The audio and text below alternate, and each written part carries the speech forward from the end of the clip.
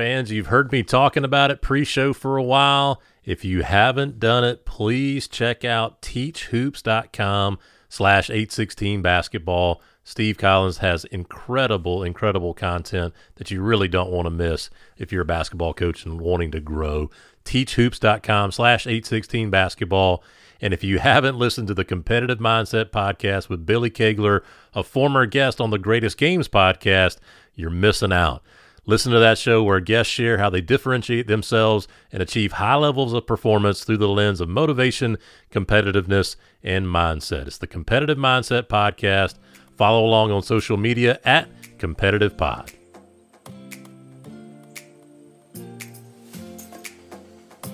Hello and welcome to the Greatest Games podcast, brought to you by 816 Basketball. I'm one of your hosts, Brian Rosefield, and I'm joined by my co-host, Chris de Blasio. Thank you, Brian. Pleasure to be here as always on the Greatest Games podcast. We're now into the triple digits of episodes here on the Greatest Games. We're so excited. We love to talk to coaches from around the country and have them tell us about their greatest games. As always, it can be their time as a assistant coach, a head coach, a college coach, a high school coach, whether they've played in Turkey, Poland, Israel, Japan, or Venezuela, just whatever game they consider to be their greatest game. I knew you were up to something pre-show there, Chris Blasio, doing some feverish Googling, but you're right. This gentleman that we have today has played all over the globe. He's got a pair of NIT titles when he played at the University of South Carolina. He has his jersey retired at Silver Bluff High School, and he's currently an assistant coach at Gray Collegiate Academy in West Columbia, South Carolina. Brandon Wallace, welcome to the Greatest Games podcast. Hey, how y'all guys doing, man? Thanks for having me. Good to connect with my Gamecock guys. And he's someone we've known for about 20 years, each of us. Known Brandon for a long time. I couldn't believe how old he told me he was when we started, before we came on the air. Right. You know what that means for y'all, though? That means if I'm old, you guys are right there. But if guys like you and Trey and Torrance and Ronaldo, you guys are in your mid-30s, man. That was, whoo. Yeah. That was a while ago. Yeah, my hairline is definitely telling the story of my age, and I'm not going to dispute that I'm in my 40s now, Brandon Wallace. So that is sure, Brandon, did I miss any countries? I might have missed one country. You forgot Cyprus might not be on the Googles, but I spent time in a country that was kind of shaky. Yeah, Cyprus is, it was Mediterranean countries, but we did third world stuff. We did it all, man. Played a couple teams in Poland, right? A couple teams. Yeah. Poland was a good stop, man. That was a good stop for me. Played for some interesting coaches. Tell us about so your coaching career is relatively young. You've basically just been there at Gray with Dion, who we had on episode. Brian usually has that up and calls me on that episode 73 or something. That would be episode 30, but go ahead. Okay. Was it episode 30? Wow. 30. The episodes ago. Yeah. Tell us about the stops you had in your playing career. Just kind of quickly take us through those stops and where you went, and kind of just your thoughts about being able to play all over the world. Oh man, we can start right from the top. Right out of college, I got a chance to play with the championship Boston Celtics team. Man, I got cut unfortunately right before Christmas, so it's a Christmas I'll never forget. Christmas of 2007. They actually brought on PJ Brown and Sam Cassell, so it actually paid out for him. I was some veteran players. No, you get that. But it worked out for him. From there, I went to the G League. It was the D League then, but it was the Utah Flash out in Orem, Utah, I believe. Orem, yep. Mm-hmm. Yeah. And then from there, I went to Turkey. I was in Mersin. I played with Chris Lofton and Lester McCaleb, who both are still playing overseas. After Turkey, I then went to, I think Israel was right before Poland. Then I spent a couple years in Poland. That was very interesting. Talking about a kid from Jackson, South Carolina, just like surrounded by snow in the coldest weather I've ever been. From Poland, I think I came back. Bakersfield, the Bakersfield Jam. And I'll just tell you, you can drop Bakersfield off and right outside of Batesburg, South Carolina, and not miss a beat. Same height of trucks. I mean, it's the same feel, man. Bakersfield, California. If you ever get a chance, please stop by and talk to those good people, man. Bakersfield. Then I think I went from Bakersfield. I took a trip down to Venezuela. Mm-hmm. From Venezuela to Cyprus, and then I spent a year in Japan. Then back to the G League. I ended up in Fort Wayne, Indiana. Yeah, that's a lot armpits. of stops. Yeah, all the armpits of the world, and I've been there, man. So where in Japan? I know Chris has got follow-up questions, but I got to ask that. Akita, Japan. It's northern Japan. Okay. Assuming that's where the dog name came from, the fighting dogs. Yes, the Akitas. Yep. Mm-hmm. Yes, but it's one of the cleanest places I've ever been in, man. No trash nowhere. Everywhere they didn't talk to you, but they kind of acknowledged you being there and kept moving.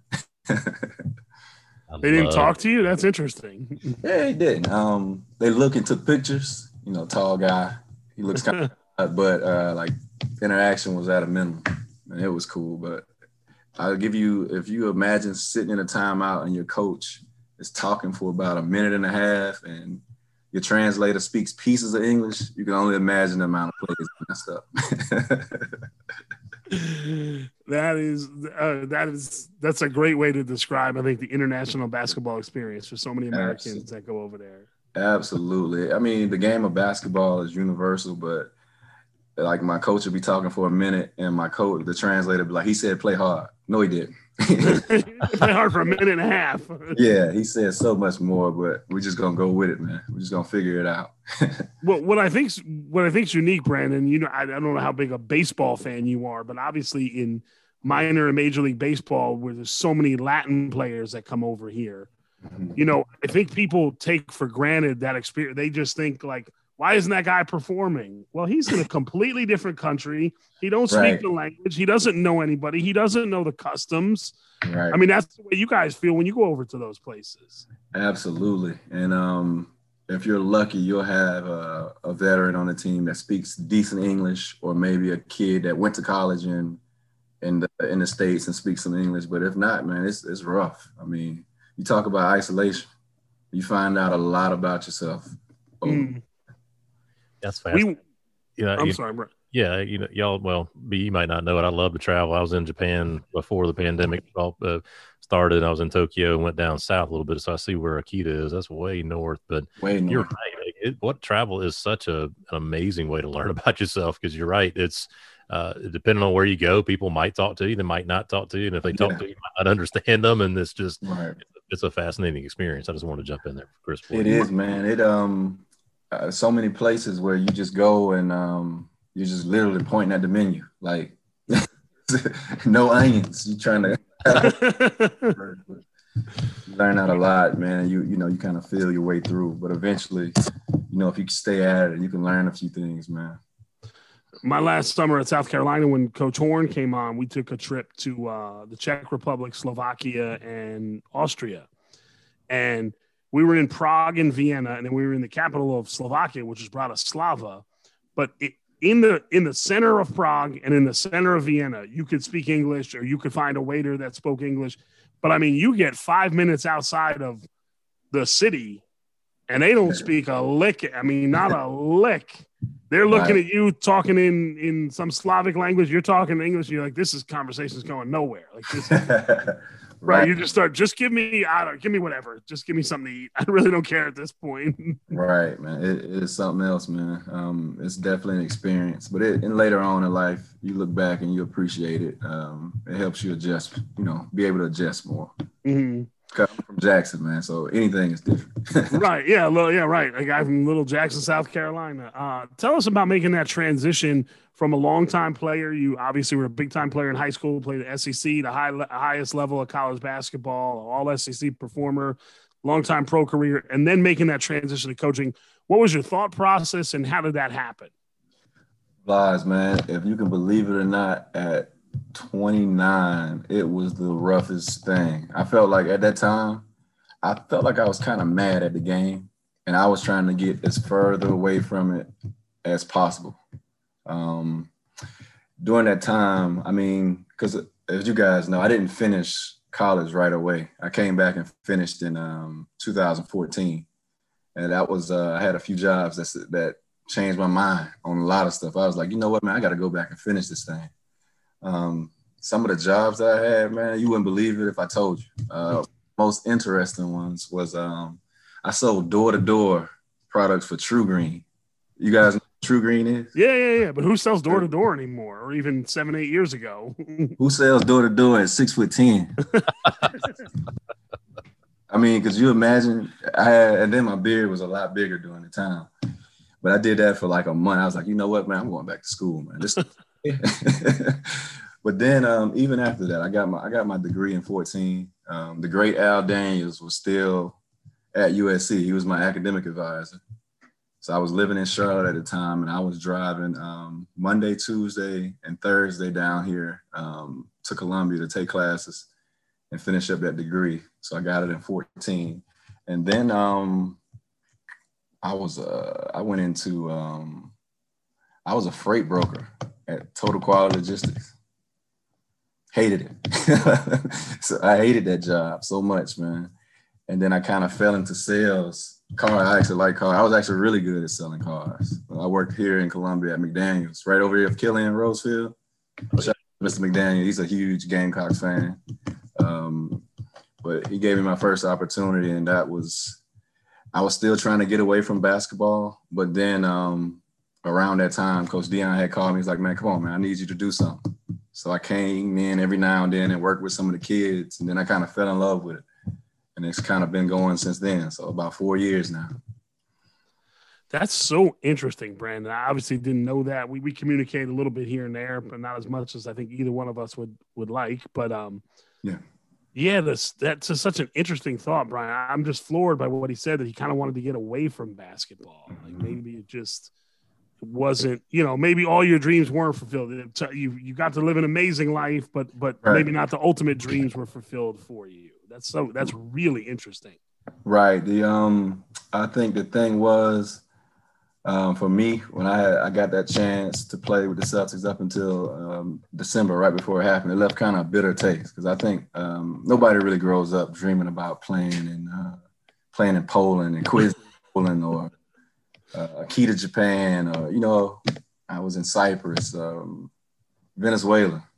Thank God for Kevin Palacios too, because he kept me safe down there, man. Venezuela was a different world. Oh, was he? You still kept in contact with him when he was down there? Yeah, Kevin was there, man. Kevin was my guy. I was in the city, probably about 30, 40 minutes outside of the city, but he told me where to go, where not to be.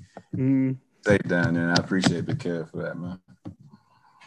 So but yeah, I was just kind of felt I had a bitter taste about it, but jumping back in and helping the kids and trying to be a bridge to reach places that, try to be that person that I needed during that time period for those kids. So it really changed my outlook on it. And now I love it, man. I love it. How long did it take for you to get over there at Gray? Dion calls you up. Was it the first 5 minutes you're working out with kids, or was it a 5-week process for you to finally really fall in love with it? Oh, man, it was it at least took a couple of weeks. I go over there a day. I might miss a few days, and I come back. Like, yo, come back. I need you to work with your kids again. So at least a couple of weeks. And then this was actually Jalik Felton's year. So working out with some of the big guys from that team. And then, I don't know, I just kind of fell in love with it. Even then, I started coming to every practice, and then I still was working at the car dealership, so I was trying to get to games when I could. But on my off time, I was always there with Dion. So it took a couple of years for me to actually start working at the school. So I had been there a long time before I actually got a job at the school. But I love it, man. Not just even helping the athletes, but even the regular students, man. It's a challenging time period for kids going through high school, those teenage years. So just trying to be somebody that puts them in the right direction and be a positive influence. That's what so many kids need. And I know you and Dion do a great job with that. I mean, Dion's affected your life. I mean, you've known Dion for a long time, and other people that we know that Dion has coached over the years, what influence he's been on them. Right. Talk about the biggest transition from being a player to a coach. Obviously, you took a couple of years, like you said, or when you started coaching, and maybe you could call all your coaches and apologize, call Coach Duckett and be like, now I see what you were saying. Like, what was that kind of maybe aha moment where you're like, oh, I get it now? I think the biggest one is realizing that everybody doesn't have that same mentality of, the enthusiasm or the love for the game, and then trying to find that common ground rather than standing over them and trying to force, you should be doing this, this, and this. Now let's take what you do best and let's magnify it and see how we can help our team. Let's take something that you're good at and let's put it into this team format and let's make it work for you. Just trying to find a way to incorporate different skill sets without thinking about, well, I can do it. I could do it when I was your age. You should be able to do it. But just trying to find the good in each player and just trying to put it together as a team. I think playing for tough coaches, Coach Duckett, I prayed for Andre Ulep. If you get a chance to look him up. He is he's from Slovenia, but he was the toughest coach I had. But I played for him for 2 years. Like every other American I played with, hated him. He loved me for some reason. But we had a great relationship. And I think playing for coaches like Coach Duckett and some of the guys along the way, Tom Thibodeau was tough in Boston. He was you talk about a defensive-minded guy, Jesus Christ. It's like it's no side of the ball. Yeah, y'all can do that stuff on the offensive end, but on defense, you're going to be here. You're taking this away. I mean, I had a chance to be around some great defensive minds and just trying to just feed in some of the stuff that I took from those guys to these kids, man. It's exciting. Brian, I'm going to interrupt here. That first part of your answer, I'll be honest, in 101 episodes, might be the best damn answer we've ever had to any question. Oh, wow. About not forcing kids, finding what kids do, especially for someone who has not been coaching long. I mean, obviously been around the game and played it for a long time. Brian, I don't know what you feel about that. And I'm not kissing Brandon's butt, but that was a tremendous answer. It's spot on. That's a super mature answer for somebody who's been coaching for about 40 years and finally figured it out. So. Yeah, man. Just well, I don't know if you guys know, my dad was a high school coach for about 30 years here in the Augusta area. My mom played college ball. My older brother played college ball. All of them played at Georgia Southern. So I've been around the game for a long, long time. Maybe that was one of the reasons why I was trying to get away from it, but I think this is me, man. Basketball is me. I've embraced it. I mean, I love it. I still love it. Yeah, Brandon, we were talking, obviously, pre-show a little bit, talking about Duckett, and he's now here he is again coming up a couple of times. And so, we've talked about it on the show a lot, and I can't remember off the top of my head what episode he was here, episode 34, I see now.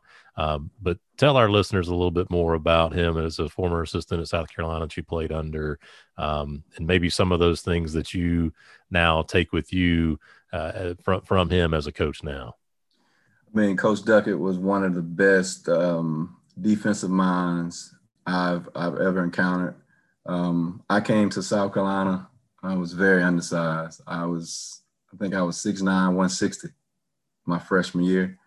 Really didn't have a clear path to the court, but Coach Duckett came to me. Roe got hurt against Georgia, Orlando Howell, and Coach Duckett came to me. He's like, "Brandon, I think you could step in and help us right here. Defensively, with your athleticism, you can come in and you can rebound. You can probably get some minutes."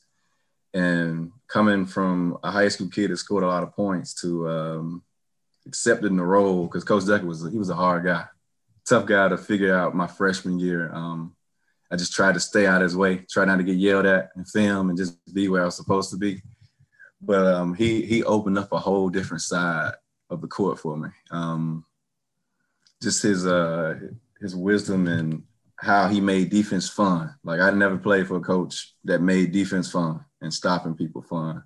And he wasn't a guy that he was a guy trying not to give up 0 points if it was possible. he was a guy that took you out of plays. But Coach Duckett was just a life changer for me. I think he helped me become a pro because I really forgot about offense.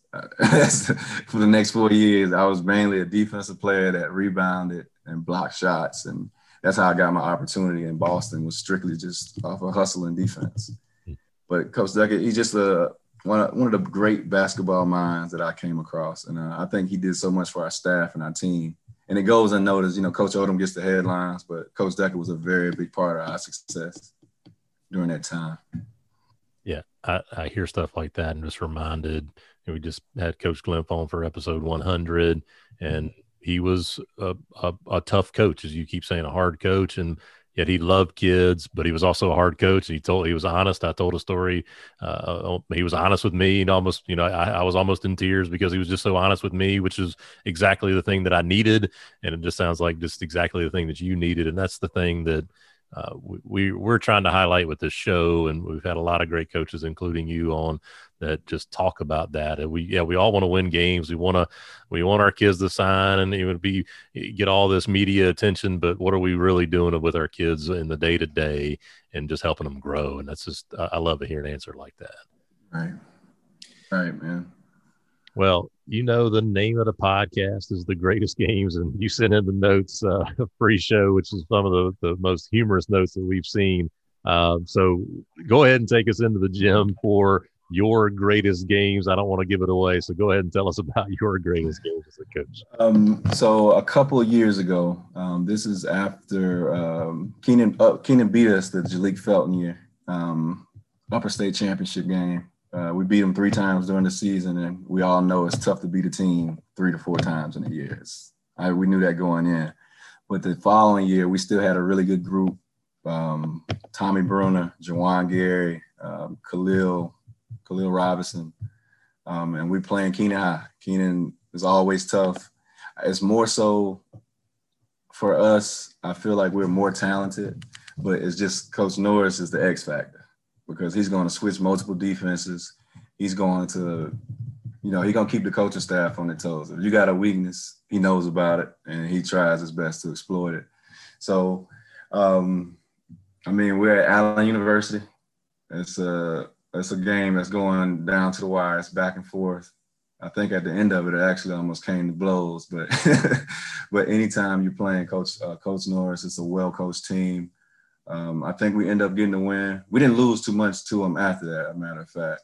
But just playing, anytime you play against a Zach Norris coach team, it's just something that I like, because because of Coach Duckett, I'm a person that I scout your best player. I try to take away something just to mess the offense up, to break your rhythm.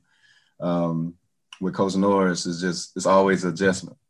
And then you don't get that much, at least at the 2A level. This was before Keenan moved up to 3A, but AA ball in South Carolina, you don't get coaches that make a lot of adjustments.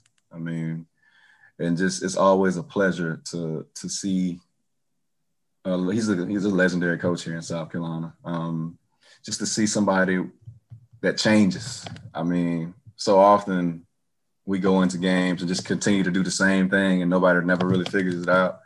It's refreshing to have when you're playing against a coach that makes you coach. That it takes a group effort to beat, even though his team may not be the most talented, he's going to always put his team in the best position to win. And that goes underappreciated. So salute to Coach Norris.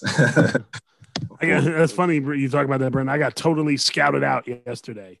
Man, his team had us down. Everything we did, they were right on. I was like, oh, God. Talk about that, though. You talk about that you guys get to play Coach Norris, or did there for a while.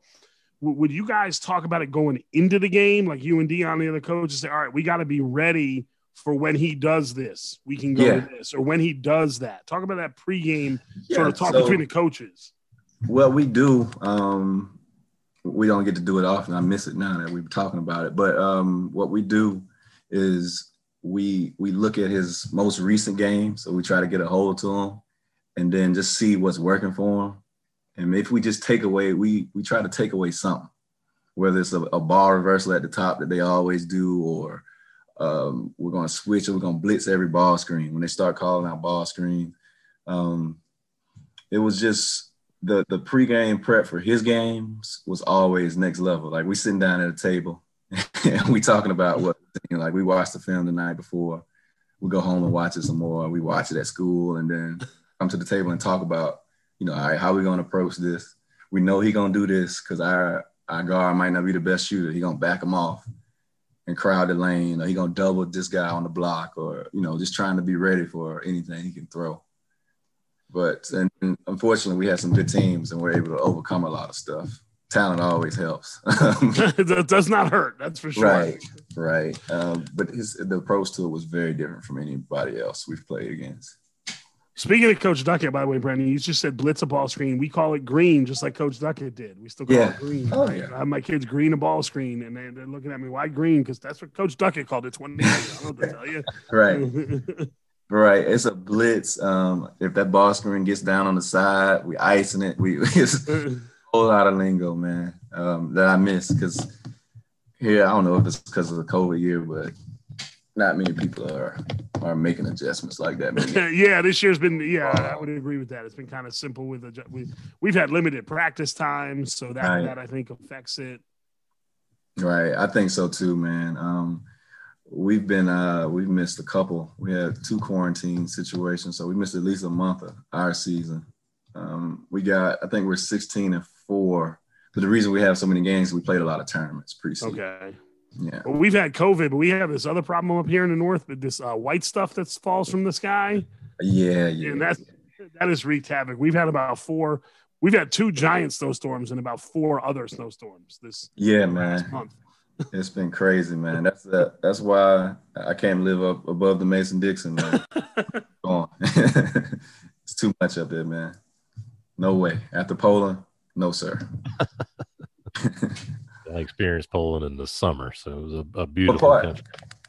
Beautiful. I was in Krakow and then went down to see Auschwitz. Okay. And that was the first place I've seen. I had some teammates that because they were nervous, they took shots before the game. Craziest thing I ever saw, man. But it worked for them.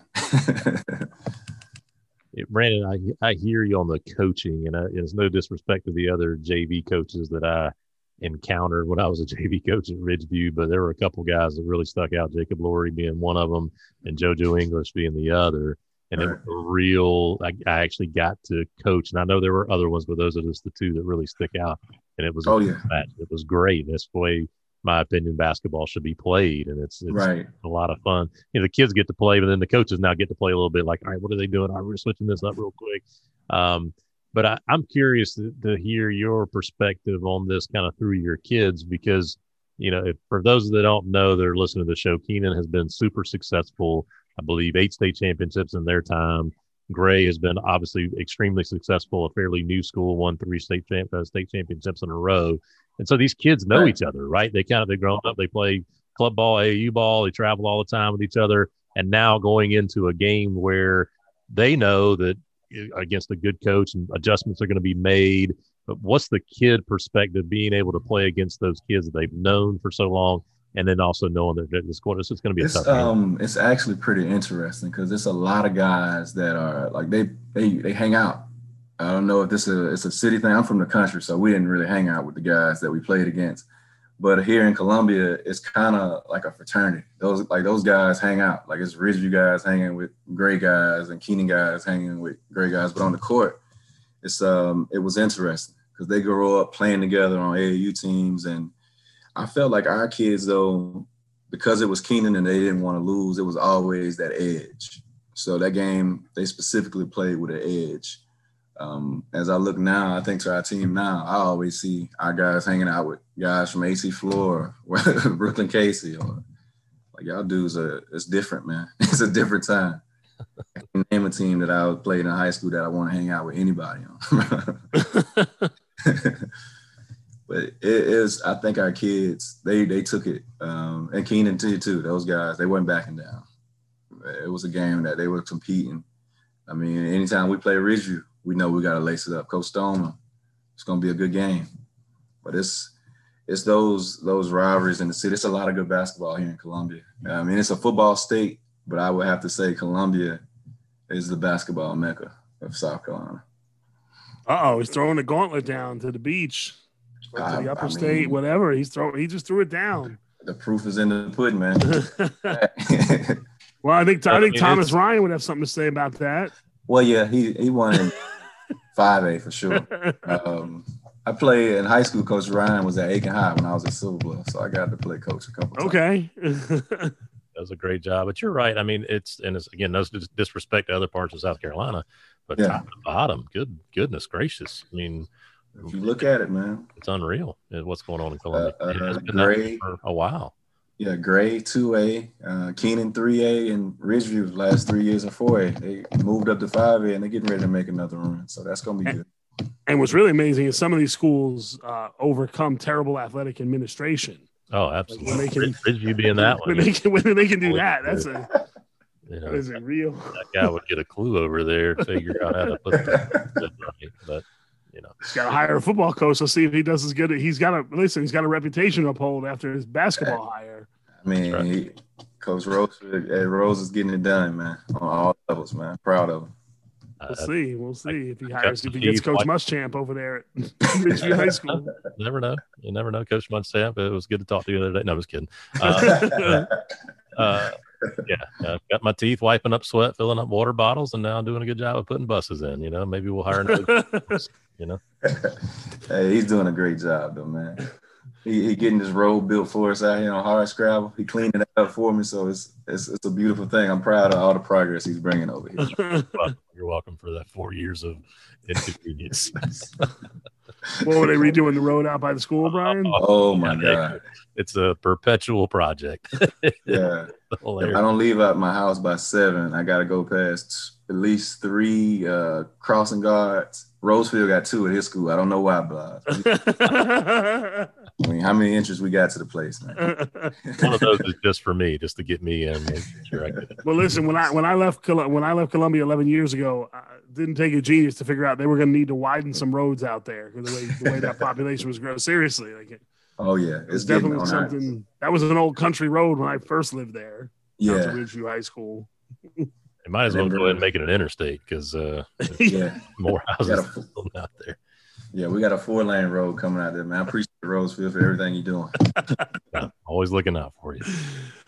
Brandon, tell us. You've only been coaching a couple of years now. We've talked a lot about Rick Duckett, who has some great sayings and phrases. What's a phrase you think your kids would say that you say a lot? That was a lot of words there. It's still one of Coach Duckett's. I just asked, "Are you gonna help us today?" I mean, I come to you pregame. Yeah, I come to you pregame. I'm gonna ask you, "Are you gonna help us today?" I just need to know before I tell Coach to put you in. Just need to know where you at right now. But Coach Duckett, he does a lot for it, man. I see a lot of stuff, but that one in particular. Are you gonna help? I like that, Brian. I like that. My favorite one was my boy Mitchell Carter, another person I felt sorry for too. But Coach used to ask me, did he feel like he was stealing? Wow. I haven't used that one yet because I think that's too high school kid. Yeah. But if I get to that college level, please believe I will bring that one back. You are just stealing money. Y'all remind me, I don't remember him like absolutely losing it on kids, but I just remember the one-liners. Am I right in remembering that? He just never really was a yeller. It was just the cutting comments. He used to get on Gerard my freshman year. Gerard used to get the blunt of it a lot of times. He would roll him pretty hard. But that was it. I mean, the one-liners cut deep. I have a vague memory of his voice raising, and I don't remember where it was. I remember one time Coach Nestor lost it. Really? And it was so out of character for Coach Nestor. Like he just blew his top one time, finally just had it. I don't know who it was with but just started laying into people. And he was just like, wow, Coach Nestor just killing people. Yeah. I think Coach, like Brian said, Coach Duckett was pretty even keel. It was the one-liners that hit. He would just ask you a question and even would make you feel bad. And I remember Barry got hyped in one pregame speech. Maybe we were playing Tennessee at home. It was at home, and he got crazy hyped in the locker room. I think like tore a button on his shirt. Yeah, it was Tennessee. Tennessee. Who was the coach before Pearl got there? What's his face? Jordan's boy. Buzz Peterson. Buzz Peterson. Yeah, I think it was one. Yeah, I remember that. But yeah, I don't. Like I said, I have one memory of Coach Duckett's voice getting, and like it was scary. again, because he didn't lose it a lot. So when he lost it, he was really he was mad. Absolutely. He's been bringing some really good stuff on Twitter about once every week or so. So we're due for another one, but Rick Duckett 4 on Twitter. He is now a good follow on Twitter. Just like you can't change something bad by giving it a good name. Just some real simple Duckettisms. Effort may be better than potential, but never confuse effort with results. I love it. Rick Duckett at Rick Duckett 4. So that's just kind of the wisdom that he drops, man. It just makes sense. We got to get him a cover photo on his Twitter page, but hey, that's where we got him tweeting, so that's good. It's been baby steps. The world needs that. That's right. Well, Brandon Wallace, this has been a lot of fun, and we really appreciate you coming on the show and sharing what's your journey and what you've learned along the way, and know that you're making a difference on a lot of kids' lives over there at Gray and even around the city of Columbia. So really, really appreciate you coming on the show, man. Hey, man, I really appreciate y'all for having me, man. It's always good to connect with friends and always good to see you guys doing well, man. I'm proud of you. Thank y'all for having me. Well, thanks. And we're going to do this. We said it early on, but let's go ahead and put it out there in the universe now. We are going to have an NIT group call and do the greatest games around one or both of the NIT championships. So go ahead and get the word out to your guys. The rest of the guys got to get the guys and the coaches. Will have even down to the managers. We don't care. We got all the room that we can handle here on Zoom. So that'd be a lot of fun. Zoom. So I think that'd be fun to reminisce a little bit about those trips and maybe some of the behind the scenes stories that maybe we don't even do. So, we might have to put that E on that. There's a statute of limitations on some of those stories. Right. So we got to make sure that we're out of that. But anyway. Yeah, New York was a different place, man. It was a great. That's right. Well, we'll go ahead and wrap this one up until that time comes. For my co-host, Chris de Blasio, I am Brian Rosefield, and thank you for listening to this episode of The Greatest Games.